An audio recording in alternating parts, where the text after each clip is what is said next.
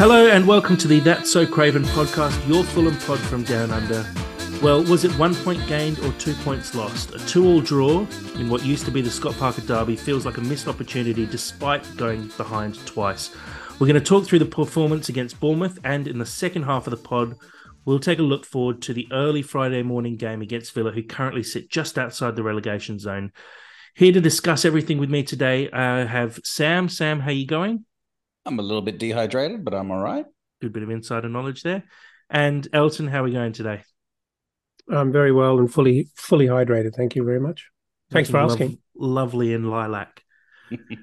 So, look, guys, let's get straight into it. An interesting game on Saturday night, a 2-2 draw against Bournemouth in what feels like a game that, 6 months ago or even a couple of months ago felt like this really big derby upcoming and we were all looking forward to it.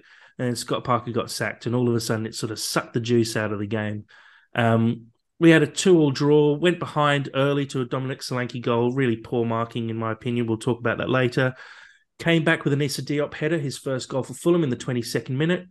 And then Bournemouth hit back again with some more really poor defending and poor marking for Jefferson Lerma to stroke the ball into the back of the net, went in behind at half-time. Come out in the second half, Mitrovic wins a penalty from a corner, a little bit of justice from the week before, dispatches it perfectly as well. And you felt like 100 more chances and it felt like we were going to get the win, but we just couldn't get over the line there. 2-2 draw with Bournemouth. Like I said in the intro, is it a point gained or 2 points lost? Sam, point gained, 2 points lost? Yeah, I reckon it's actually a point gained. Really unpopular opinion, but if you stood outside of it, like not being a Fulham fan or not being a Bournemouth fan, it's actually a very good kind of game of football. It was very even for a lot of parts. And obviously they had us in the first half, but I feel that we had something in the second half. And genuinely, I reckon if the game was 110 minutes long, we would have come away with the result. Just a little bit annoying. But yeah, just is what it is. It's a good game of football, though. I thought it was a really good game to watch. Yeah, so I'm less interested in the entertainment at the moment. I want the points. 2 points lost for me.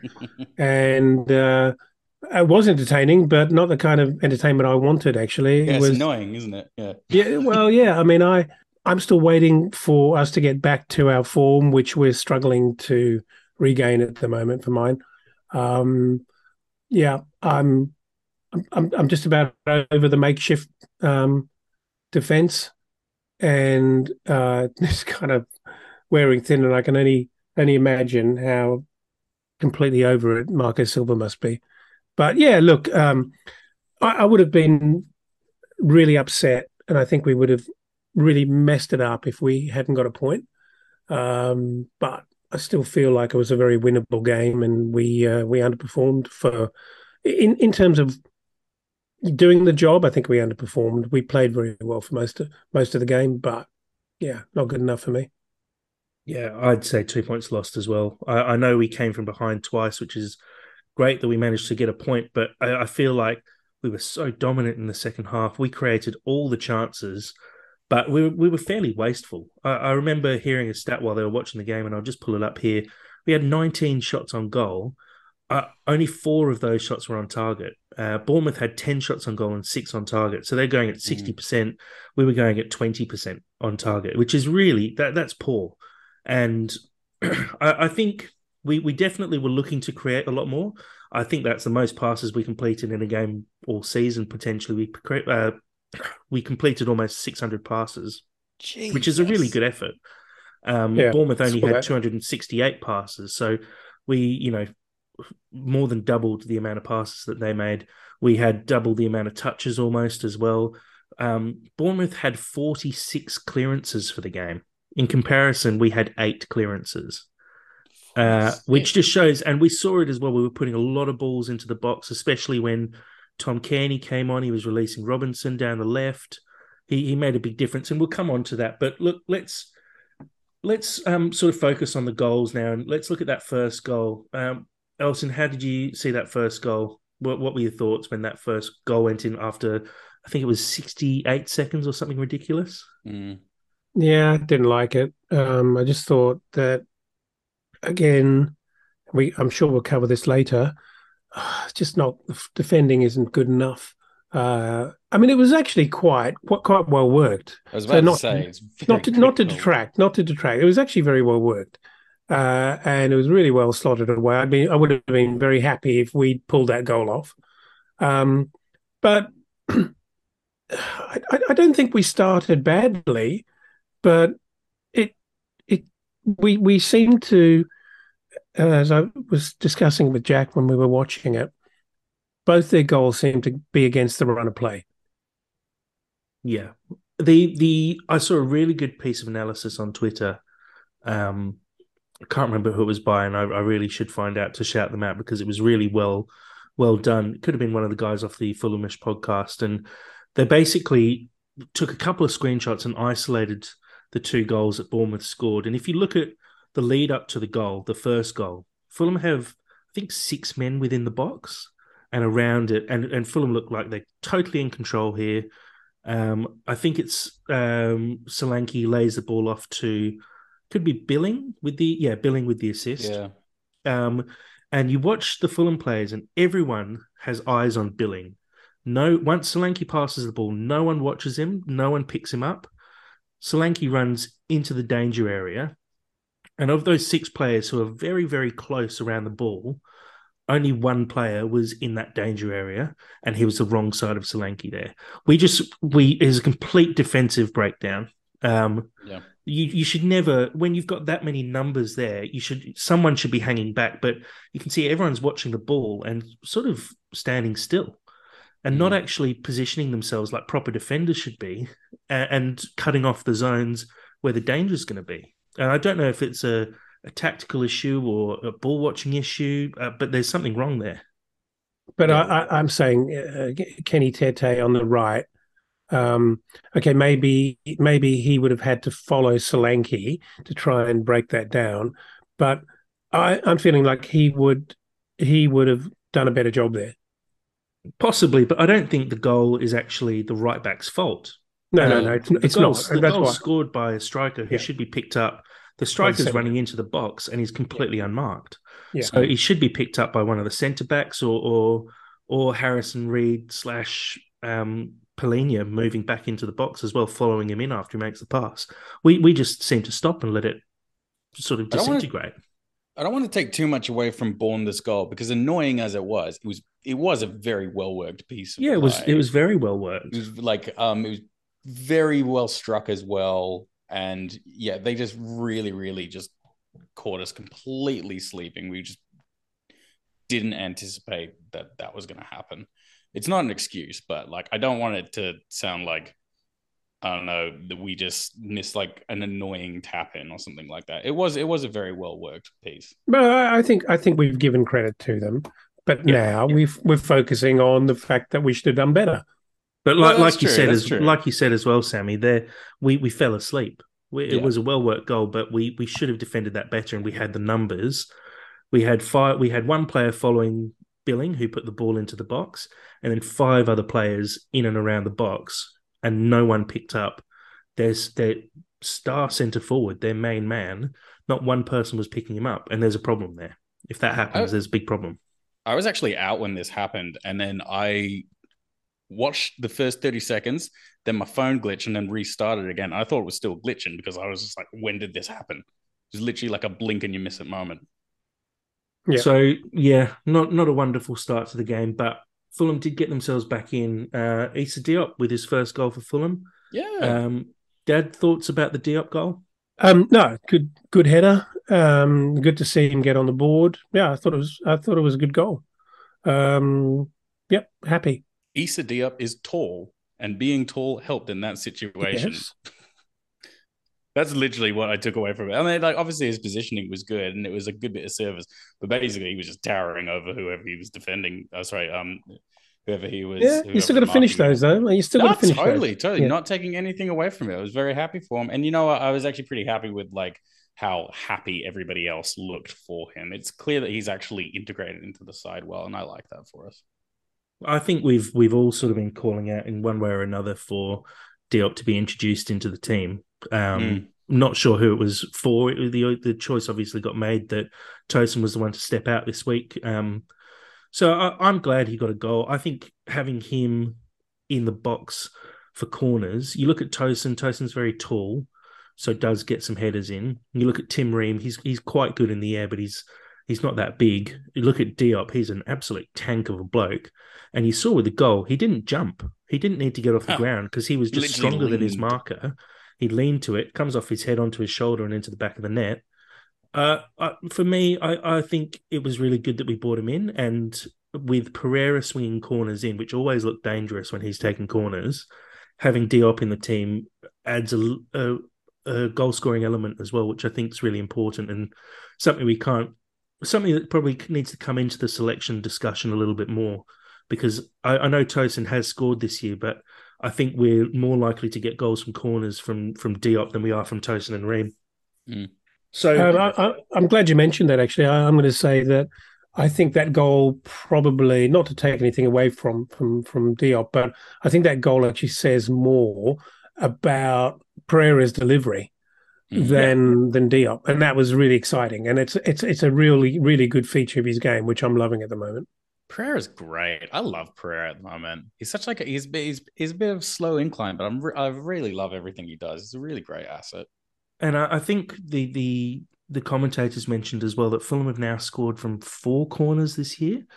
I think it's 4. The ones I can remember, I remember Tosin's goal, Polina's goal from a corner, and Mitro's probably got one from a corner too at some point. So yeah, I mean, it shows there's a big difference there. I love Tom Kearney and what he brings, but in terms of dead ball situations, I don't think he's got quite the same ability as Pereira. Did we score from one corner set piece last year? I'm not even sure we did. Oh Christ, I'm not even sure. I feel that we had like we a probably couple. did, but gee, not many. It was certainly not 4 in 8 or 9. No way. No way. No And way. we had nowhere I'm near the service that we had. as I'm agreeing with you, Sam. I think Pereira. I like. I feel like he left Man United a little bit with his tail between his legs. You know, hadn't proven anything there, and it's always a bit of a funny one. You never quite know if it's going to work, and a player is going to be going to find his little thing in a team and have a redemption story. But I feel like he's really loving being at Fulham, and I think there's a little Portuguese mafia thing going on there with Silva and Boa and a couple of other Portuguese speaking boys. He is Brazilian. It is a different dialect, but I'll give you that. Yeah, I'm sure it is, but I bet you they can communicate pretty damn well. Yeah, close enough, close enough. And I bet Silva and Boa Morte know enough of the Brazilian Portuguese dialect to be able to do that. Surely. Oh yeah. I mean, getting back to like what you were saying before, I've always rated Pereira. I'm pretty sure at Man United he was known as the preseason Pirlo. I think he only scored about like 3 or 4 goals for Man U, but I particularly remember one goal he scored. That was one of the best goals I've ever seen in my entire life. And like at Man U, they're going to give a lot of time preseason for like younger players like him. But yeah, he was just never really able to like fully break in when the Premier League started. I 100% agree with all that. I think Pereira's a great in for us. I think he's proving his worth already. I'd like to see a few more goals from him, but the assists are definitely worth their weight in gold at the moment. I think he's starting to learn how to play with the guys he's around as well. The only thing will be is once we get a bit more stability on the wings, because at the moment he's playing with a different winger every week, and his job is to link up with those wingers. So I think when he gets a bit of stability and maybe Wilson's fully back from injury and playing every week, and maybe Solomon's back, or we decide who's the other starting winger, I think that'll make quite a big difference as well. And don't forget, sorry, don't forget, he's actually had no effective striker for the last couple of weeks as well. Sure. And he's still creating and scoring goals as well, which is great. So look, we scored the equaliser there, but unfortunately went behind again. And again, it's another piece of poor marking. And I'll shout out to whoever that was on Twitter who found that or did that bit of analysis. But you watch the ball, and Dad, I said this to you when we were watching the game as well. The ball gets played out wide to Solanke. all the Fulham players continue their run into the box, and all Lerma does is stop. Mm, You see, we're really well set up structurally as that ball goes to Solanke, and then it all breaks down, and the guys all follow the ball and are watching the ball. No one's watching Lerma. He's all of a sudden completely unmarked inside the box. Inside the box, he's just inside the box, might be on the edge of the box. And all he has to do is make half a decent connection with it and put it into the corner, which he does because he has so much time, zero pressure, mm. easy goal. Dad, defensive Yeah, breakdown. yeah, it was frustrating. It was really frustrating, and I feel like we're just on repeat at the moment. But this, we've been talking about winger problems and injury problems. We've been talking about, you know, the issues we're having in the last couple of weeks with Mitro being out, and of course we've had some defensive injuries as well. But this is, for me, is becoming a really, really urgent problem now because ostensibly, other than Kenny Tete, everyone's back, right? But it's not working. It's a real problem. Mm. Look, I mean, fortunately, we like because you do need to score goals in the Premier League. You can't just play totally defensively. So we're kind of like walking on eggshells just because we can actually score goals at the moment, which we should not be taking for granted at all. That's a really good position to be in. But yeah, the amount of goals that we're leaking, we need to literally score like 3 goals a game to actually be competitive. I'm pretty like, have we like, I feel like every game we've basically conceded about 2 goals. And I feel like the games that we've won, it's basically always been about like 3-2. I think I can only think of Brighton, which was 2-0. Is that right?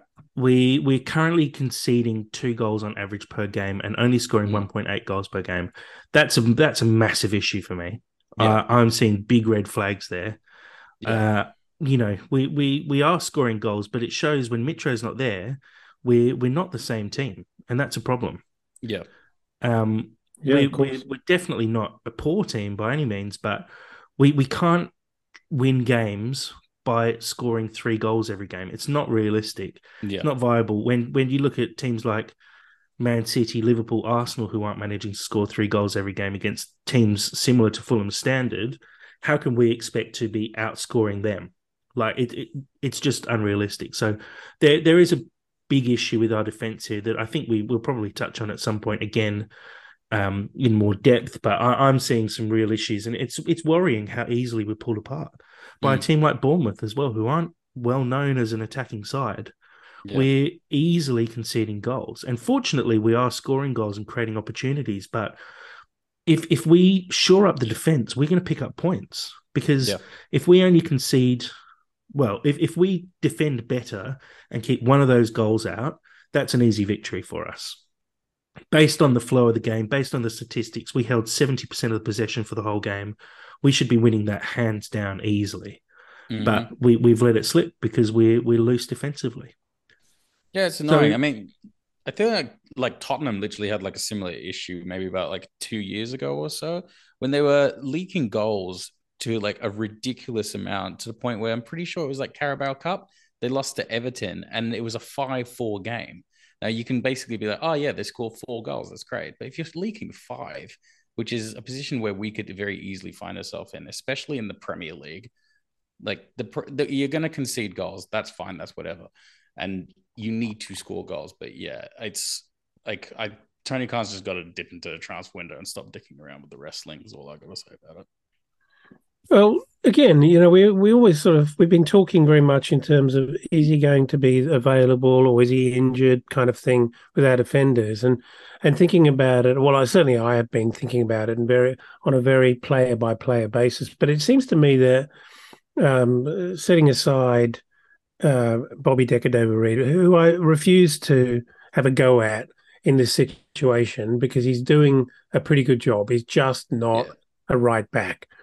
But there's no one else that could do a better job. So that's the best we've got. But the problem seems to be not so much man for man. It's a systematic problem where maybe even though Tosin has had some problems from time to time, Ream and Tosin seem to have a better understanding, and maybe that understanding between Ream and Diop is not there. And then if you add Bobby Decordova-Reid, who's just not on the same wavelength at all, the problem's just amplified. Um, so it's like not only are we short of actual defensive manpower, but the balance is just all gone. Do you know what, as well? I reckon a kind of a key point as well. Like, as much as we like to give credit, and as much as like we're really, really happy with like Tim Ream, and we recognize that Tosin is like a prospect and going to be somewhere. I can't remember the last time we actually, I mean, maybe Joachim Anderson, but like I can't remember the last time we actually had somebody in that defensive line that we really genuinely relied on and went, they are the dog's bollocks. There is something better, like there is something really prominent about having just a solid, like elite level defender. I know that they cost an arm and a leg to pick up, and they're only going to get more expensive as like the inflation goes up, with defense being the key thing to like stay in the Premier League. But I don't know. Maybe we need to I start. don't even think it's not even a matter of one, Sammy. It's just not. You've forget depth. You can't do it with one guy who's playing in a system of four at the back. No, of course not. But I don't even feel that we've got like, I mean, like as much as like we love all of our boys, I don't really feel that we have like a true We don't have international one world standard. class. We don't have one world class defender. Yeah, I don't think you need one world class defender. I think it's all about the system. You look at some team, like look at a team like Burnley, for example, who they had no world class defenders, that's true. and they defended so well for what 8 years in the Premier League. It's all about your system. I think we've got. I'm happy with Tosin and Diop, for example. I think Ream. This is probably Ream's last year if we stay in the Premier League, because I don't think he's going to have the legs for it to continue playing and playing and playing at this level. Tete's, wouldn't say world class, but he's a seriously good defender. Oh, And he's Robinson great. has Yeah, proven great. himself to be a very handy Premier League defender as well. It's just momentary lapses in concentration, which can be fixed, because I don't think the guys don't have the ability to do it. They're just making mistakes, and you can scrub mistakes out because they've got the ability with their feet, they've got the ability with their positioning. They're just being, it's just slack. It's slack defending at the moment. But do you think though, Jack, that with just one guy who's actually not a specialist defender like Bobby Decordova-Reid, that is enough to undo the system? Because they are relying on him It is, to but play his position, right? And the especially moment with he things like doesn't, VAR as well. Because yeah, Bobby, as the, much as we love him, the moment he doesn't, you're actually your head's spinning around, looking who else you've got to pick up because he's not doing the job. So the system does break down because they're overloaded. I don't fully agree with that. I think it's the majority of your defense is down to your two centre backs. The wing backs offer some cover, but the mistakes are coming from the two centre backs. It's not coming from Decordova-Reid. Look at the two goals on the weekend. Decordova-Reid could have maybe closed down a bit better, and Tete is very good at closing down. That would have stopped that goal. The second goal was a mistake actually between the midfield and the defence, because none of the midfielders tracked Lerma, and the defence didn't step out to Lerma. So it's the two centre backs that are the issue. And I'm not saying that they don't have the ability. I don't think we need to go to the transfer market and sign another centre back. I'd obviously love to have a high quality centre back in the team, but I don't think that's how we fix it. I think it's actually on the training pitch where it gets fixed. And tactically and structurally, maybe we need to make some changes and start talking to those centre backs a bit more closely and saying, guys, these are really simple errors that you're making. Fix it. We need to fix it. It's not a hard thing to fix, because we have the talented players. I'm sure that we have good enough players for it. It's topical. It's important. Yeah. It's really topical. I mean, Absolutely. it's killing us at the moment. So we go in at halftime, 2-1 down. It's all looking a bit dreary at that point. I never thought that we were out of the game. I don't know what you guys thought as well, but I thought we were always going to be in this game. There were definitely goals to come. Did think that there might have been goals for both teams to come. It did look like it was going to be a high scoring affair. For sure. But a bit of justice in the second half, 52nd minute. Alexander Mitrovic had a corner. Sam, took us through what you saw. Mate, if that wasn't going to be given as like at least a penalty, I would have probably put my fist through the wall, because like I mean he didn't clothesline Mitrovic, but all Mitrovic needed to do was go down because essentially he was just bear hugging him. And Mitrovic played it right. You got to. That's the way that you have to play in the Premier League now. If somebody is going to be dicking around and doing stupid things like that, you have to take advantage of it. He did, and it was great, and a nice conversion as well. Because like obviously like Mitrovic has had some issues with penalties. It's nice to see he's been getting pretty consistent with that. Very, very happy. To be honest, I want to talk more about like the substitutions because I feel like when the substitutions happen, that completely opened up the game for me. But Well, I sadly now, when I see an incident like that in the box, I just think, here we go. It's going to be completely overthought, and no one's going to actually pull the trigger because no one wants to be wrong. And I think it's frustrating. I know we've talked about this a lot, but it's very frustrating. There's no way in the wide world I would have put any soft body parts on that penalty being given, even though it was a clear penalty. So many of those things, to me, get overthought and actually not overridden. You know, last time out, I was complaining mainly about consistency of refereeing decisions and saying how many times we see that happen. A player pulled down in the box, especially happens to Mitrovic as well, pulled down in the box by a defender who's got his arms all over him, and we never ever see those given, which is why I was so annoyed at the West Ham goal. So I'm actually just glad that it got picked up and got given because you often see those just completely ignored. It was nice to see we actually got a decision go our way for once. So I was personally happy with it. Sam, one word answer, one word. Was it a penalty? Yeah. Elton? Yes, of course it was a penalty. I'm with you. I get frustrated because I feel like Mitro, I know he's very physical, and I think the refs are always sort of evening it up. But that happens to Mitro all the time, and it never gets given. That was not one word. Yeah, not the That was best not one word word. answer, but I'll take it. Sorry, do you want me to do it again? I'll do it in half the words, but I'm not doing it in one. I just want a sense of justice if I am going to be put in a box. No, see, you So still sorry, can't Sam. We've applied VAR to you, and it is not allowed. Yeah. Next week. Next week. I agree. Penalty. I if you have a look as well, Lerma is not looking at the ball as it's coming in. He's got eyes on Mitro. That's all he's caring about. And so I'm glad the referee picked that up. And like you said, Sammy, really well dispatched penalty. After Mitro missed that one early in the season, I was kind of not. I'm always fractionally worried when he steps up because he's not the best penalty taken. You saw that wasn't the best penalty. I think he waited a little bit to make sure that the keeper went a certain way, but definitely wasn't the best penalty I've ever seen. But that was 2-2. As you said, Sammy, we probably should have touched on the substitutions as well. The halftime subs saw Kearney and Willian come on for Dan James and Harrison Reed. You want to talk about how that changed the game? This is literally all I want to talk about because you know what? Like, it's my unpopular opinion. I've never been the hugest fan of Tom Kearney. Tom Kearney, I thought was excellent. I thought he was fantastic. Also, as well, the introduction of Wilson and Willian back into the game as well. I understand. I understand Wilson's injured, and I understand Williams got like an injury as well. I feel like really those two boys were the ones to start because the game changed so much more positively in our favor.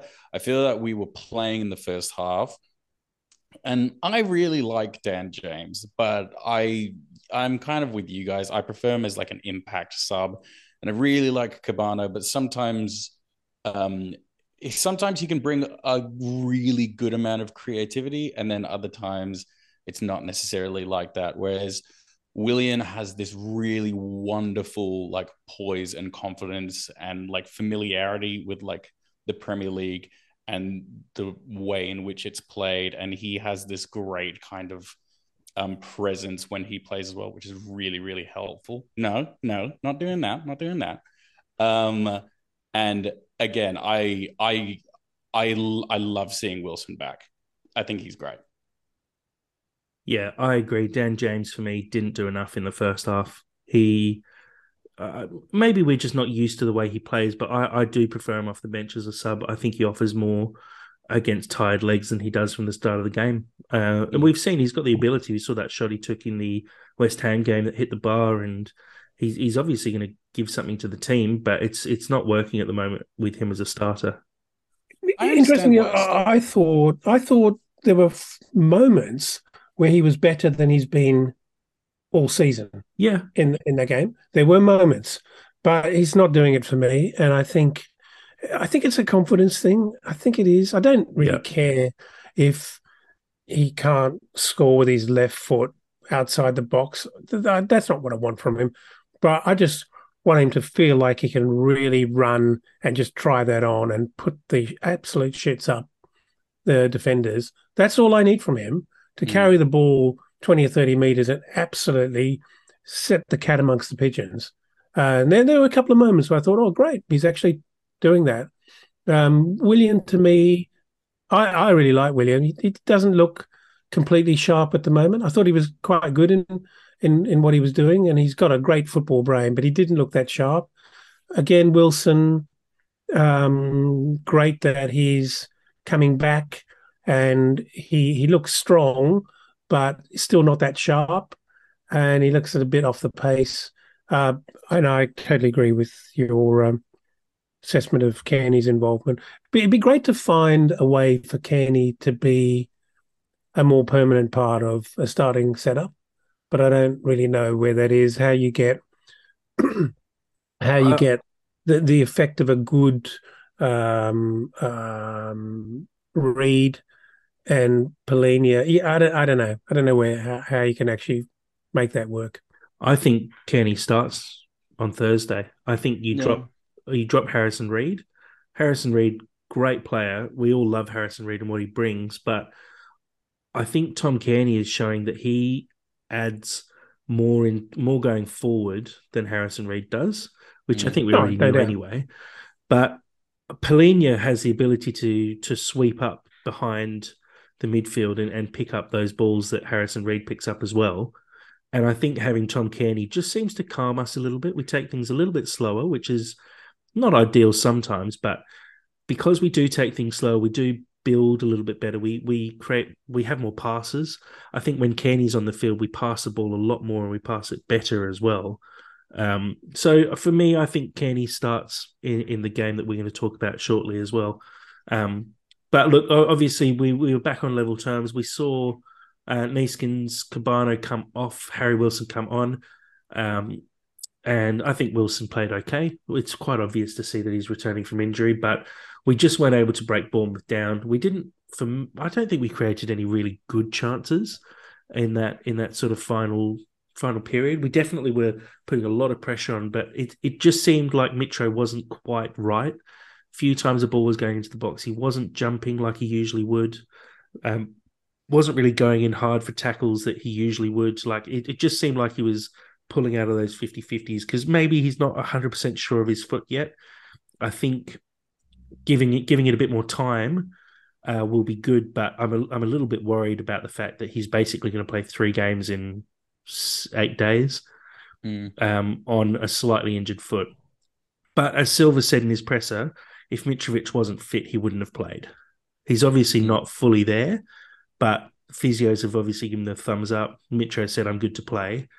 And he was just holding back a little bit. I'm hoping that having got through a full 90, he's raring to go for the Thursday night game. But it could be that we actually see him rested for Thursday night. I'd be surprised if we did, but I'd also be surprised if he didn't.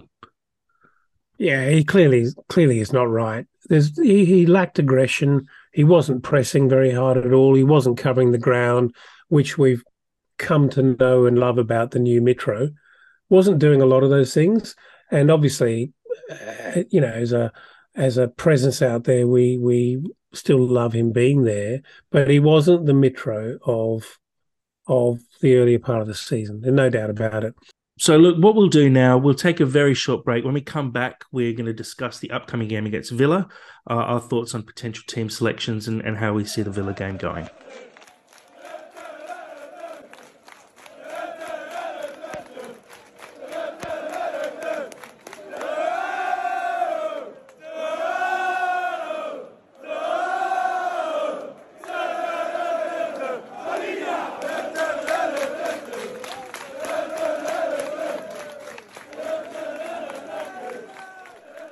Right, so let's talk Villa. Thursday night game. not ideal having games quite close together. It's as we've said, we have a few injury issues at the moment across the whole squad, and so to have 3 games in 8 days probably isn't coming at a very good time for us. Um, Elton, what are your thoughts on potential selections? I know we've been talking about how well Kearney's impact was in the game. Does he potentially get a start? I'm really torn on this because, as much as I agree he played really well and had a good influence on the game, um, I think that was mainly because Harrison Reed wasn't having a brilliant game. He was working hard, but he wasn't really that effective. And I'm not sure. Well, look, I suppose if you're going to pick on the basis of form, Kenny's in pretty good form at the moment, and Harrison Reed is somehow just a little bit off. Excuse me. But I don't know, as much as I like what Tom Kearney's doing. He's actually bailed us out of a couple of situations off the bench in the last couple of weeks. I'm not sure that that's my ideal 11. I'm not sure that Tom Kearney, unless he can find a way to work um, better with Polina than Reed has been working, I'm not convinced that Kearney and Polina is better than what we had in the first 5, 7 games of the season. I wholeheartedly agree. I 100% agree. I loved what Tom Candy did on the weekend. I loved his aggression. I have not seen that aggression from him in a really, really long time. I thought he He was did great going forward. did make a great tackle actually running back. He just like Yeah, he he did look a little bit more up for it this week. he was Wouldn't just it be great? replaying Wouldn't it be great purpose. I'm if saying that? things.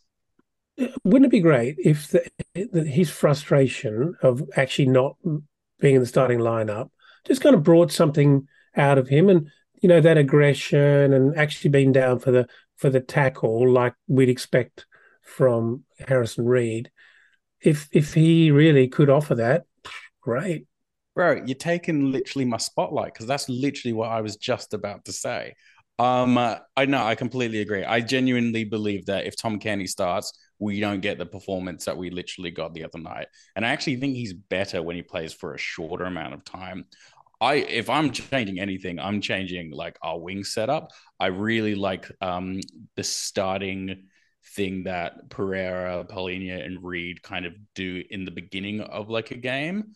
And then being able to bring Kenny on with a bit of a chip on his shoulder, he's really trying to prove something at the moment. And if I was Silver, I'd be milking that for everything. I genuinely believe if you start him, you don't get the same thing. I disagree. I think Fight me. I think we're not giving Kenny enough time to influence a game. He had Hmm. 45 minutes and it proved that he made quite a big difference in 45 minutes. We've often seen him get 20 or 30 minutes when we're chasing a game and a team sitting back. I'd like to see him start a game. The game's 0-0. We can actually put pressure on them through good creative play.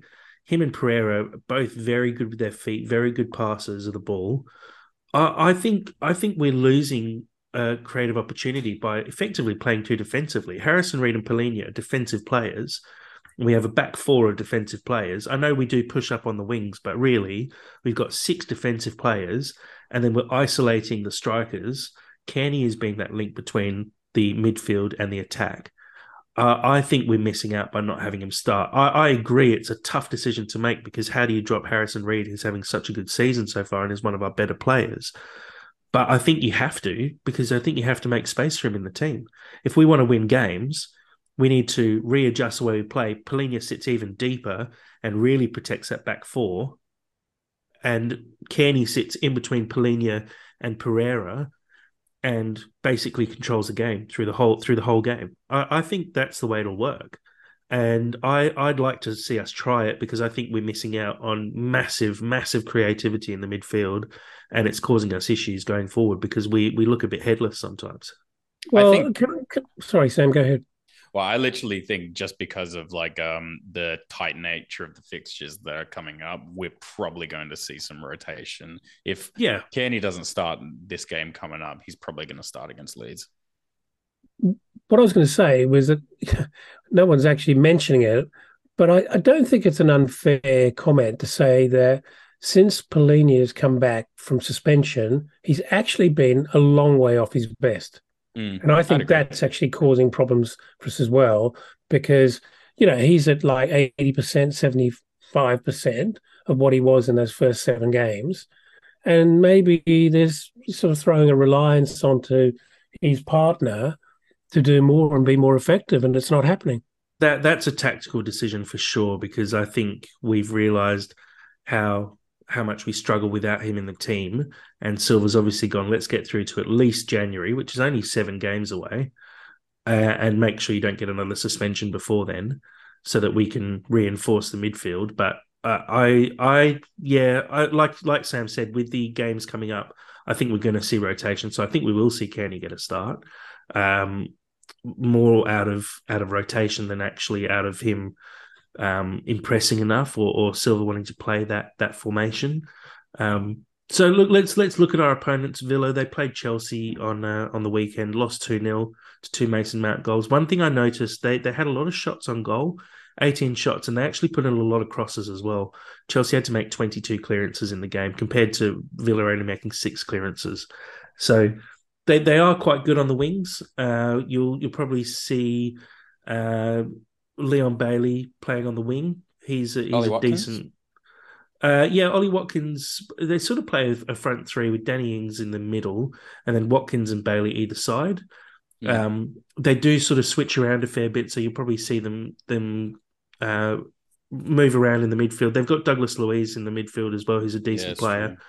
Danny Um, Ings is no joke as well. He was really successful at Southampton a couple of seasons Yeah, ago. yeah, and Ollie Watkins is a proven striker as well, Mm. and Leon Bailey's is a quick player as well. They got Ashley Young and Matty Cash on wing backs, who again both decent players, a lot of experience. Tyrone Mings, as you mentioned before as well, Sammy in the center of defence, Mm. really decent striker, international obviously, and Martinez in goal for them, signed from Arsenal, and he's been a revelation since he signed. He's probably one of the top few keepers in the Premier League at the moment.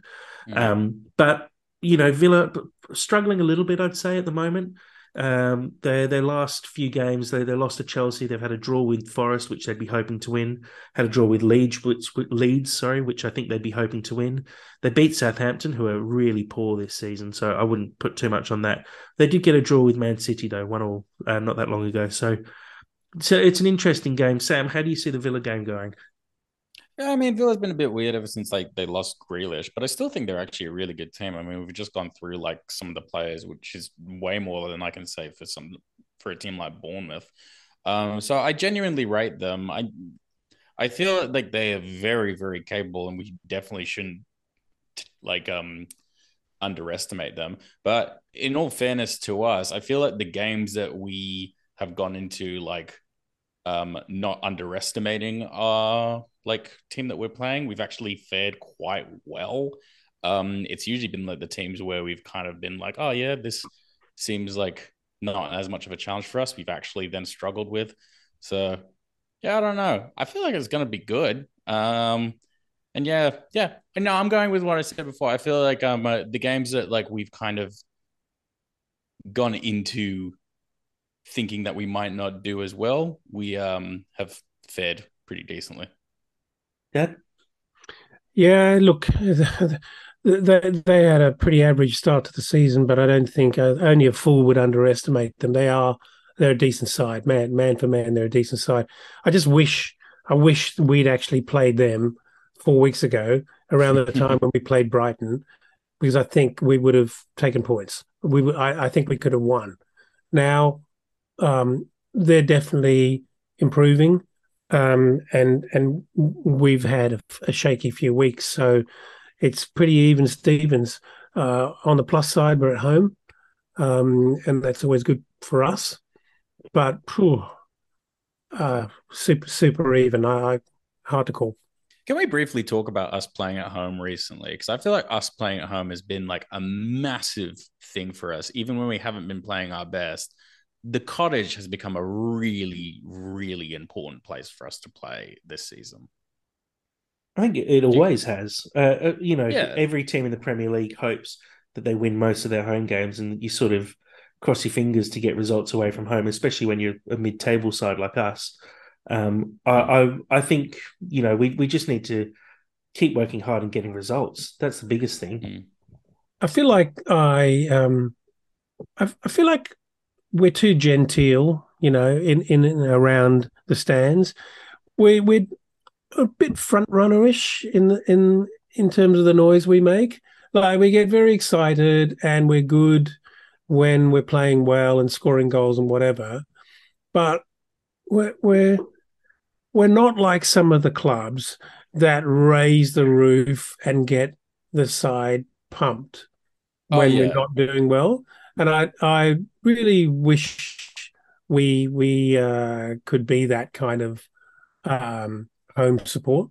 No, yeah, the cottage is really, really good if we're like coming from behind and we're actually showing that we want it, kind of thing. But it's definitely not a stronghold. It's not, yeah. Christ, I can't even think of an example. But Maybe not having 10,000, 5,000 people in that Riverside stand maybe causes a real lack of atmosphere that people aren't feeding off. And maybe when that stand's fully open, things will improve a bit. I think we have to remember it's Craven Cottage. It's not a coliseum. It's not a big ground. Your capacity is 30,000 max. You're never going to get the kind of atmosphere that you get at Old Trafford or mm, at the Emirates Stadium now, or even like the old Berlin ground, West Ham's old ground. Those raucous crowds. We're also we're quite a family club as well, so we have to remember that you're never going to get that same experience. But I think the crowd's been really good this year, and I think the players are responding to it, and the players love playing at home. yeah, We've seen it for the last few years. They really do love playing at home and love celebrating in front of the cottage or in front of the Putney and the Hammersmith end. So I'm confident that playing at home against a team who we should be beating, we should get a decent result from. So, Sammy, give us a prediction for the game. What scoreline are we looking at? I want to be really optimistic here. I want to say everything clicks. I want to say Wilson starting and he has a revelation. Polina finally gets his confidence again and he's back to being a rabid dog. And it just all works. It's sunshine and roses. And if it all clicks well, I'm going to say it's 2-0. I wasn't well, Daddy. Yeah. I agree, Alfie. I agree. And Watching Trolls, Daddy. yeah. And if it goes badly, I think we have enough in us to basically. I was going to say 1-1, but it's going to be 2-2, isn't it? We can still Dad? score goals. That's the thing. Like we can still score goals, and you need to. I always put that in the back of my head. That was 3 predictions, Sam. 2-0, Yeah, and 2-2, that's what you 1-1. get. That is what you get. That is what I'm giving, and that's what you shall receive. Dad?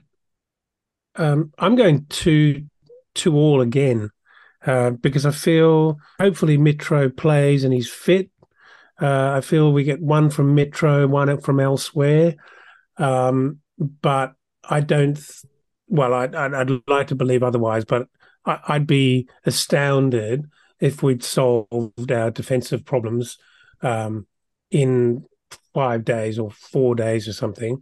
I just can't see it happening. So I feel we're going to ship more goals, and yeah, I'm hoping for 2-2. I see it going better, and I'd actually match Sam's prediction. I think we're going to win this one 2-0. I think we are looking a little bit more settled, and I think players are slowly coming back. I don't think Tete is going to be fit, which is a bit of a shame. But I think we will be good value, and I reckon we're going to get a 2-0 win. I think we will genuinely look at Aston Villa in a way that probably a lot of the other teams haven't been looking at Aston Villa this season. And as a result, I feel that we will really take this game very, very seriously, more so than like the last 3. It's a big game, you know. Oh, of course it is. If we look at the table and how everything looks at the moment, we're sitting in 11th. We got 12 points. The team in 17th are literally 1 win away from overtaking us.